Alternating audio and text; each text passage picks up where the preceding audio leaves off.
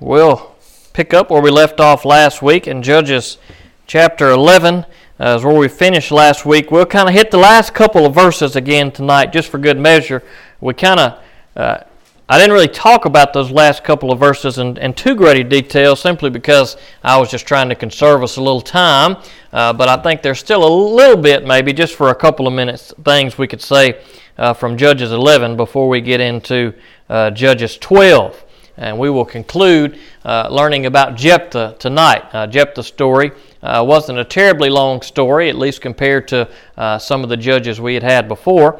But once we finish Jephthah, we'll kind of have a list of those judges that we don't really know much about, kind of like Tola and Jair that we read about a few weeks ago, and like Shamgar that we saw earlier on in the book. The next major judge we're going to get to is Samson. And he's probably the most well-known of the judges, I would say. And we'll be getting to him in just a few weeks. But we'll pick up tonight in Judges 11, verses 39 and 40 is where we will start. And just a few more comments on what we talked about last week before we move into chapter 12 and conclude with Jephthah. So let's pray, and then we'll dig in. Father God, we come to you tonight, and we thank you for your word, and I pray that you would help us to get something from it, that we can understand your history of your people and the history of you, dear Lord, and help us just to grow in your word, that we can understand this whole story that we call the Bible and how everything ties together, and most importantly, dear Lord, how everything points us to Jesus. So I pray that you would help me to do a good job to teach your word tonight, and I pray that you just would let the Holy Spirit open our eyes and open our hearts and our ears to hear what you have to say. And God, I just pray that it'll be a good night for us in your word. And I ask these things in Jesus' name. Amen. Now, last week we had a doozy of a text, didn't we? We were talking about Jephthah, trying to figure out, was he a good guy? Was he a bad guy?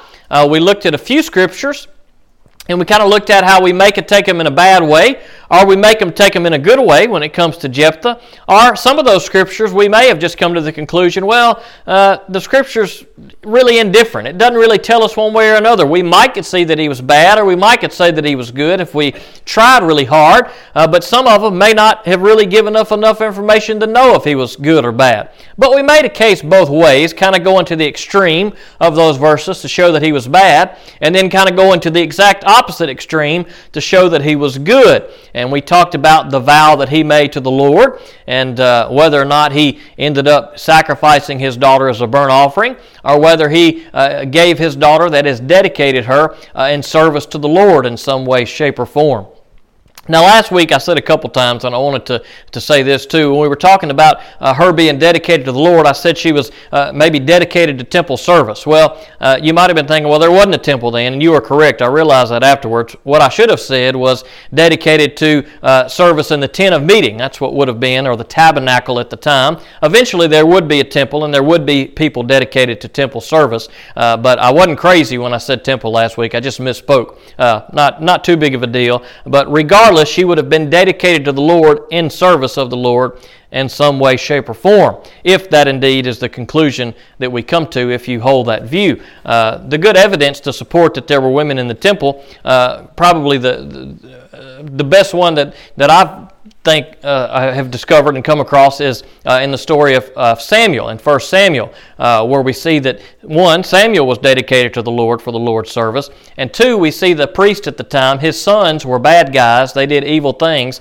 and they did bad things to the women who were dedicated and set aside for service of the Lord. And so we see in that story, if you read at the beginning of 1 Samuel, that there were indeed women who were set apart for service for the Lord, for the priest. And so that could be what happened to Jephthah's daughter, or she could have been a burnt offering. He could have followed through with that, but we won't rehash all that.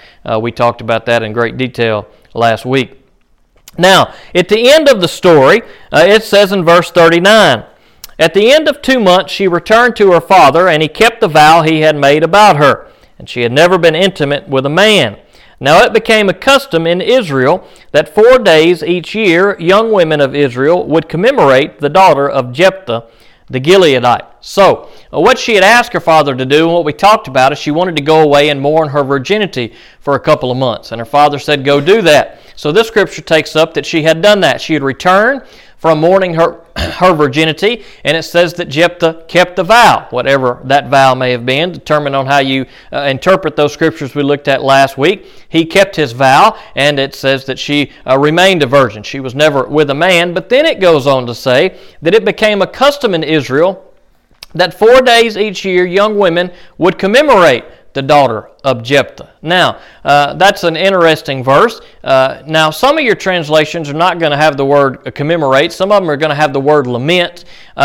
Maybe a more accurate reading of the text there, a more literal reading would be a recount. They recounted Jephthah's daughter, or they recounted the events of Jephthah's daughter. Now, I don't know if any translation has the word recount in it. I should have looked that up. But when you look at the Hebrew word there, that's probably the most literal meaning. That is, they are remembering something that occurred. Now, when we see the word commemorate or lament, that doesn't necessarily mean that they are commemorating or lamenting someone who has died. You can lament a situation that's going on, and it doesn't necessarily have to be over someone who has died. If your translation says commemorate, they commemorated her. Well, that also is a word that's a little ambiguous. We talked about that the week before last and last week, that this story just kind of leaves the door open, really. There are a lot of things that the writer here could have said that would have cemented it to let us know that this is exactly what happened, but everything it seems like that could cement it for us, it's always left kind of open. As in, it didn't say that he offered her as a burnt offering. It said he kept his vow. It doesn't say anything about her death. It says they commemorated her. Now, when we see commemoration nowadays, we may think of when someone's retiring. Maybe they've been working somewhere for 30 years, and they are being commemorated for their 30 years of service, and they're given a gold watch, and everybody has a big party for them. Well, in that case, that's a good example of commemoration. The person is not dead, but the people that are around are commemorating them.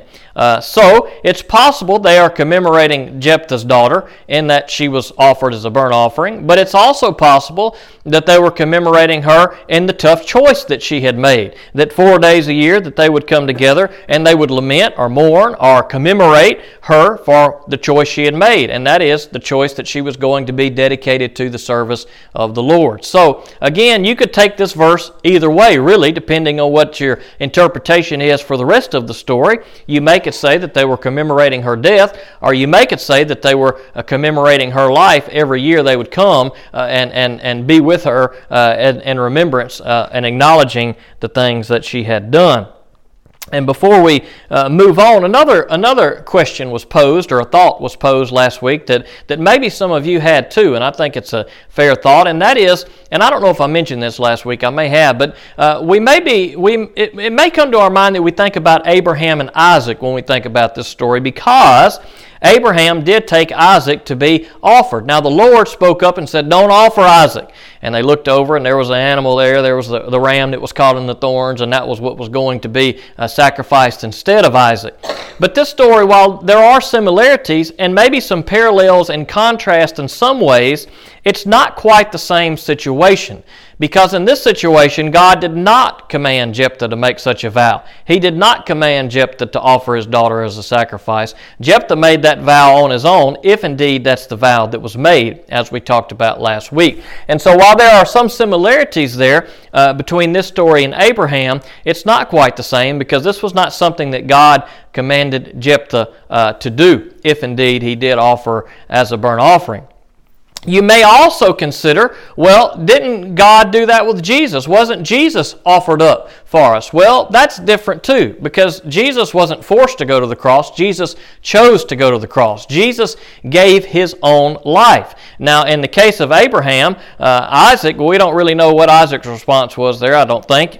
He might have been a willing participant in all of that. We see Jephthah's daughter was. But in the case of Jesus, Jesus willingly went to the cross because he loved you and I, and he loved everybody. He wanted to give his life for the forgiveness of sin so that we could all be forgiven. So that's a little different from this story too. Jesus wasn't forced to give his life on the cross.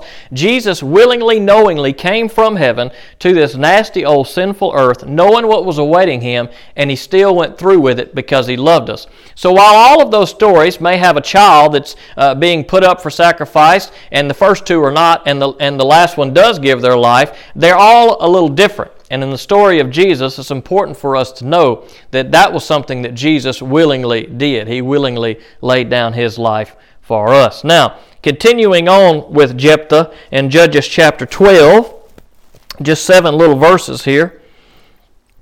We have a few things mentioned in this part of the story that we just kind of have to fill in the gaps because we don't have background on them. We just have what's told to us here. In verse 1, the men of Ephraim were called together and crossed the Jordan to Zephon. They said to Jephthah, "Why have you crossed over to fight against the Ammonites, but didn't call us to go with you? We will burn your house down with you in it." Whoa, that's pretty intense. So here are these Ephraimites, and they are mad because Jephthah didn't call them to come be part of the battle against the Ammonites. Now, you may recall that when we were studying about Gideon, after Gideon had defeated the enemies then, it was the Ephraimites that came to Gideon and said, "Look, why didn't you let us be part of the fight? Why didn't you call us?" So I don't know if these Ephraimites just felt left out. I don't know if they were just fighters, if they were always just looking for a fight. I don't know, but in just a few chapters time here, we see twice after a big battle has come and God has delivered his people through a judge, that the Ephraimites are mad because they didn't get to be part of the action. They wanted to be part of the action. So here they come, and they're coming against Jephthah here, saying, "Look, why didn't you let us come be part of the action? Why didn't you call on us?" And so it says they were called together across the Jordan to Zephon. Now, on the map here, Zephon would be located in just about this area right here. Now, if you remember from a couple of weeks ago, when the Ammonites first started their attack, now they came from this area here. This is where Ammon is. And they began to attack Israel in this area over here. So they attacked a lot of Israel in this area. And this is where Ephraim was. Ephraim is specifically mentioned at the beginning of this story about the Israelites being under attack and about Jephthah. Ephraim is specifically mentioned as being one of the tribes that were under attack. Now, that was 18 years, if you remember, from a couple of weeks ago that they were under attack. It's not like Ephraim didn't have plenty of time to fight against them if they wanted to fight against the Ammonites. They had a lot of time. They had 18 years if they wanted to fight against them. But what we see in this passage is that the Ephraimites, which would have come from this area right here, they came back across the Jordan River to Zephon that we saw in the text there. And it would have been right in this area, just real close to the Jordan River. Now, this is the area of Gad, right here in the middle, and this is where Gilead was. So that's where Jephthah was from. That's where the battle took place at that we've been studying about the last few weeks. Because once the Ammonites left from the middle of the land of Israel, and they went back across to the land of Gad, well, that's when the Gileadites got together and said, "Who's going to defend us? Who's going to take care of us? Who's going to deliver us?" So the Ephraimites had come from their side of the land, and they had come over to Gilead, where Jephthah was, to address him and say, "Look, why didn't you let us be part of this action that took place?" And they were so mad that they said, "We're going to burn your house down, and you're going to be in it." Well, dang, that's pretty intense right there. So these guys weren't playing around. So let's see what Jephthah said. Verse 2. Then Jephthah said to them, "My people and I had a serious conflict with the Ammonites, so I called for you, but you didn't deliver me from their power. When I saw that you weren't going to deliver me, I took my life in my own hands and crossed over to the Ammonites, and the Lord handed them over to me. Why then have you come today to fight against me?" Now, we don't see this occurring earlier in the story that we've read, but it must have occurred. Jephthah said, "I called on you and you didn't come help." So obviously they were called on, they were informed about what was taking place, and they had chose not to help the Gileadites through all that was going on. And of course, Jephthah here gives the glory to the Lord. He acknowledges that it was the Lord who delivered the Ammonites over to them. So he's questioning them, "Look, why are you mad? You're coming at me saying, I didn't call on you. I did call on you, and you didn't come. So you really have no reason to be mad." Let's read on a little further. Verse 4. Then Jephthah gathered all of the men of Gilead. They fought and defeated Ephraim, because Ephraim had said, "You Gileadites are Ephraimite fugitives in the territories of Ephraim and Manasseh." Now, they fought, and obviously Jephthah and his group won, but it's interesting, it says here that the Ephraimites said, "You Gileadites are are Ephraimite fugitives. Now, I don't really know what that means. Maybe that was a name or something that they were being called by the Ephraimites that wasn't a good thing, and that kind of got them fired up because of being called Ephraimite fugitives. Maybe that was kind of a derogatory term in that time. We don't really have a lot of background on that statement, but whatever they said, it was fighting words, because Jephthah and the Gileadites were able to attack and overtake the Ephraimites in this case. And so this brawl ensued, and we don't have much detail about it other than the fact that Gilead gathered all the men and they fought and defeated Ephraim. Now, there's another part of this story that we're about to get to that's kind of interesting that took place after this battle. Verse 5. The Gileadites captured the fords of the Jordan leading to the Ephraim. Now, a ford, when it comes to a river, is a spot that's shallow enough and good enough that like horses or armies could cross. So it's not going to be a super deep part of a river or a body of water. It's going to be somewhere that's easy for people to cross. And so that's where they gathered at. They gathered at the crossing point. When it says that the Gileadites captured the fords, it's talking about they captured the areas where people would try to cross through the river. And so if all the people had to cross at a ford and the Gileadites were guarding the fords, then nobody was going to slip through. In particular, in this instance, we're talking about the Gileadites. So, continuing on in the middle of verse 5, whenever a fugitive from Ephraim said, "Let me cross over," the Gileadites asked him, "Are you an Ephraimite?" If he answered, "No," they told him, "Please say Shibboleth." If he said Sibboleth, because he could not pronounce it correctly, they seized him and killed him at the fords of the Jordan. At that time, 42,000 from Ephraim died. Now, that's kind of a little interesting thing there. So they needed to be able to determine who were the real Ephraimites and who weren't, so that they wouldn't kill or attack or do something to somebody that wasn't an Ephraimite. And so they come up with a very simple solution. As our dialects and the way we speak and pronounce words is different here in the United States, so they would have been among the tribes of Israel. Now, they had to come up with some way to know that they were different. Because they were all Israelites, even though they were from different tribes, it's likely that they all looked similar. They probably had similar features. It's obvious that they couldn't tell them apart by looks, because they wouldn't have had them to say this word if they would have been able to tell them just by looking at them if they were from Ephraim or not. So they came up with a simple solution.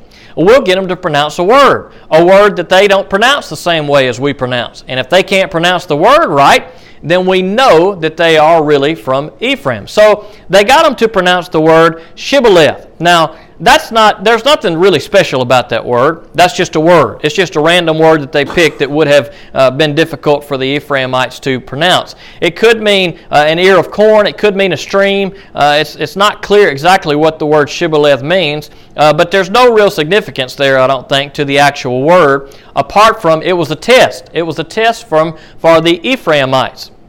Now, we can understand that because we pronounce words different from people that live up north or people that live out west. We all have words that we pronounce different. For example, if you watch the Super Bowl, there was a Super Bowl commercial where they were in Boston, and it was a car commercial, and they all had these very strong accents, and they were all talking about parking the car. We're going to park the car. And that's the way they say car and park in Boston, in that area. Now, we say car and park, and they think we say it funny, and we think they say it funny.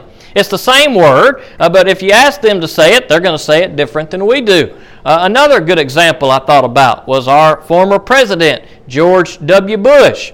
Many times you may have heard him say the word nuclear. Well, there is no word nuclear. There's a word nuclear. And I put that on the board because I was curious. I was hoping somebody was going to come in and y'all were going to say it as you come in, because I was interested who in here says nuclear and who says nuclear. Now, even though there's no word nuclear, we know what we're talking about. And it actually has become acceptable because so many people say the word nuclear. And so even though it's spelled one way, we say it a different way. And so if I were to tell you guys today, all right, you can be part of my super secret supper club and come back and have a steak afterwards if you can say the word nuclear. But I only let people in that say nuclear and not nuclear. Well, that would kind of separate how people say things. Now, again, there's no real significance to if you say nuclear or nuclear. It doesn't matter which way you say it. Both are fine. But the point being is that some people speak differently.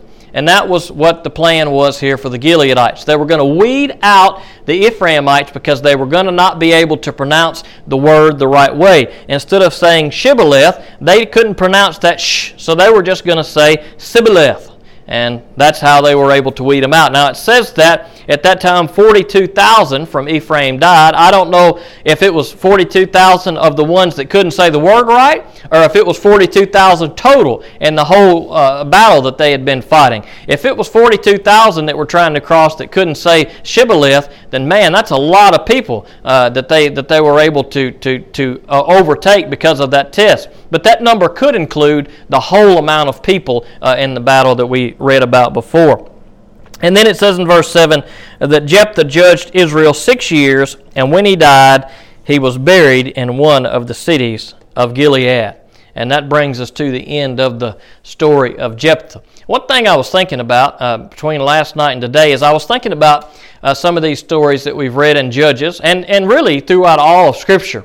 And I was thinking about Scripture as a whole, and that everything we see in Scripture, it all points to Jesus. From the beginning to the end, all throughout Scripture, everything we study about, it all is going to point us to Jesus. And there are lots of connections we can make that are very clear that are going to point us to Jesus. Some of them we may not notice right offhand when we first read, but everything in Scripture is always going to point us to Jesus. However, sometimes when we read through Scripture, in particular stories of history, not every single verse of Scripture necessarily may have an easy gospel connection to it. We could just pluck one verse out here and there, and we may not be able to really preach the gospel on that one particular verse, but it by itself is a piece of the puzzle. Now, there are those good stories and those good parables that are real easy, preachable stories that really point us to Jesus, and it's easy for us to make those connections. For example, John 3:16, "For God so loved the world, He gave His only begotten Son, that whosoever believeth in Him shall not perish, but have everlasting life." Now, you can preach the gospel from that one verse.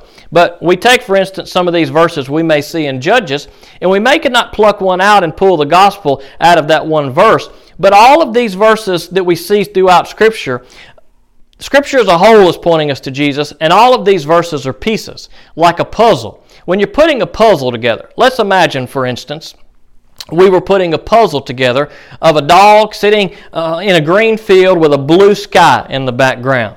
Now, it would be easy for us if we were looking at the dog that had different spots and different shapes and had legs and ears and eyes. It would be easy for us in an instance to pick out which pieces belong to the dog. But for the grass and the sky that was all the same shade of blue and all the same shade of green, we still need those pieces to make the full picture, but those pieces may not be as easy for us to spot. But we can't just look over them. We have to get all those pieces and we have to put them in together.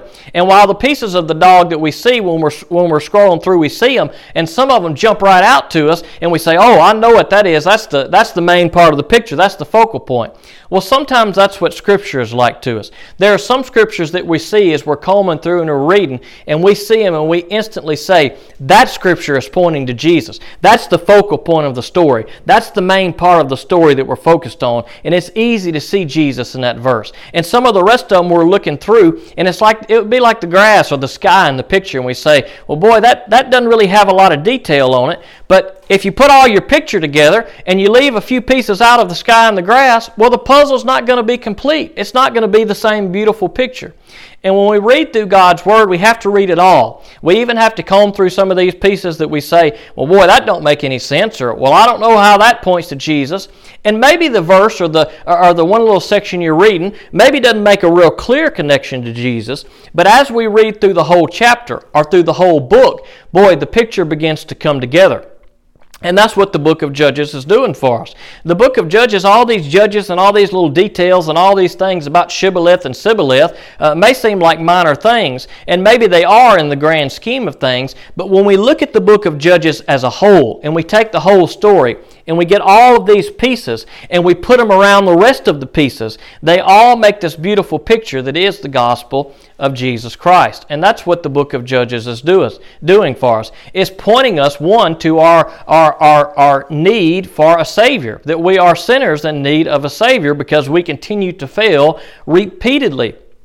just as the Israelites did. They failed, and they failed, and they failed. And human judges kept coming, but they were not good always. Some of them were good, but some of the leaders that came were not terribly good. And so even though they could deliver the people for a little while, they could never deliver the people forever. And God was going to send us, and did send us, in Jesus Christ, a good and faithful judge who will judge all people one day. Now, what we see through these stories that we look at in Judges here is that, one, the judge that God uses is able to deliver His people, but only for a little while. When the judge comes, God's people are saved, and those who are against God's people are destroyed. We've seen that theme over and over again. And so it will be with Jesus Christ. When Jesus Christ comes, He is going to be a good and faithful judge. And those of us who are His will be delivered in the same way the Israelites were. And those who are not His will face His judgment. Now, when we stand before the judge, well, what are we going to experience? Are we going to experience His grace, or are we going to experience His wrath? Well, if we put our faith and trust in Jesus, we're going to experience His grace. But if we don't, we're going to experience His wrath. If we're with Jesus, we'll be like the Israelites in this book. That is, we will be delivered. The difference being is that, one, once we are delivered through Jesus Christ, we won't have enemies coming after us again. We won't have sin tempting us again. We won't have a judge who will fail. We will not fail, nor Jesus will fail. And that's what makes the story beautiful. Judges is a reminder to us that, look, as humans, we continue to sin, and even human leaders, as good as they may be, are never good enough. Because it says in the book of Judges, as we continue on, that the people continued doing what was right in their own eyes. And we sometimes may do what's right in our own eyes, but we should not live by what's right in our own eyes. We should live by what's right in the eyes of the Lord. And so we see this process, and we take the book of Judges and even the stuff that may not make sense, but it's building up part of the story. It's building up, okay, things are bad. The judges aren't going to be sufficient. We're going to have to go to the next level. So what's the next level? Well, it says they didn't have a king. That's why they did everything that was evil in their, what they wanted to do. So guess what happens next? God appoints kings for them. Well, then guess what happens? The kings aren't very good either. A lot of them are bad.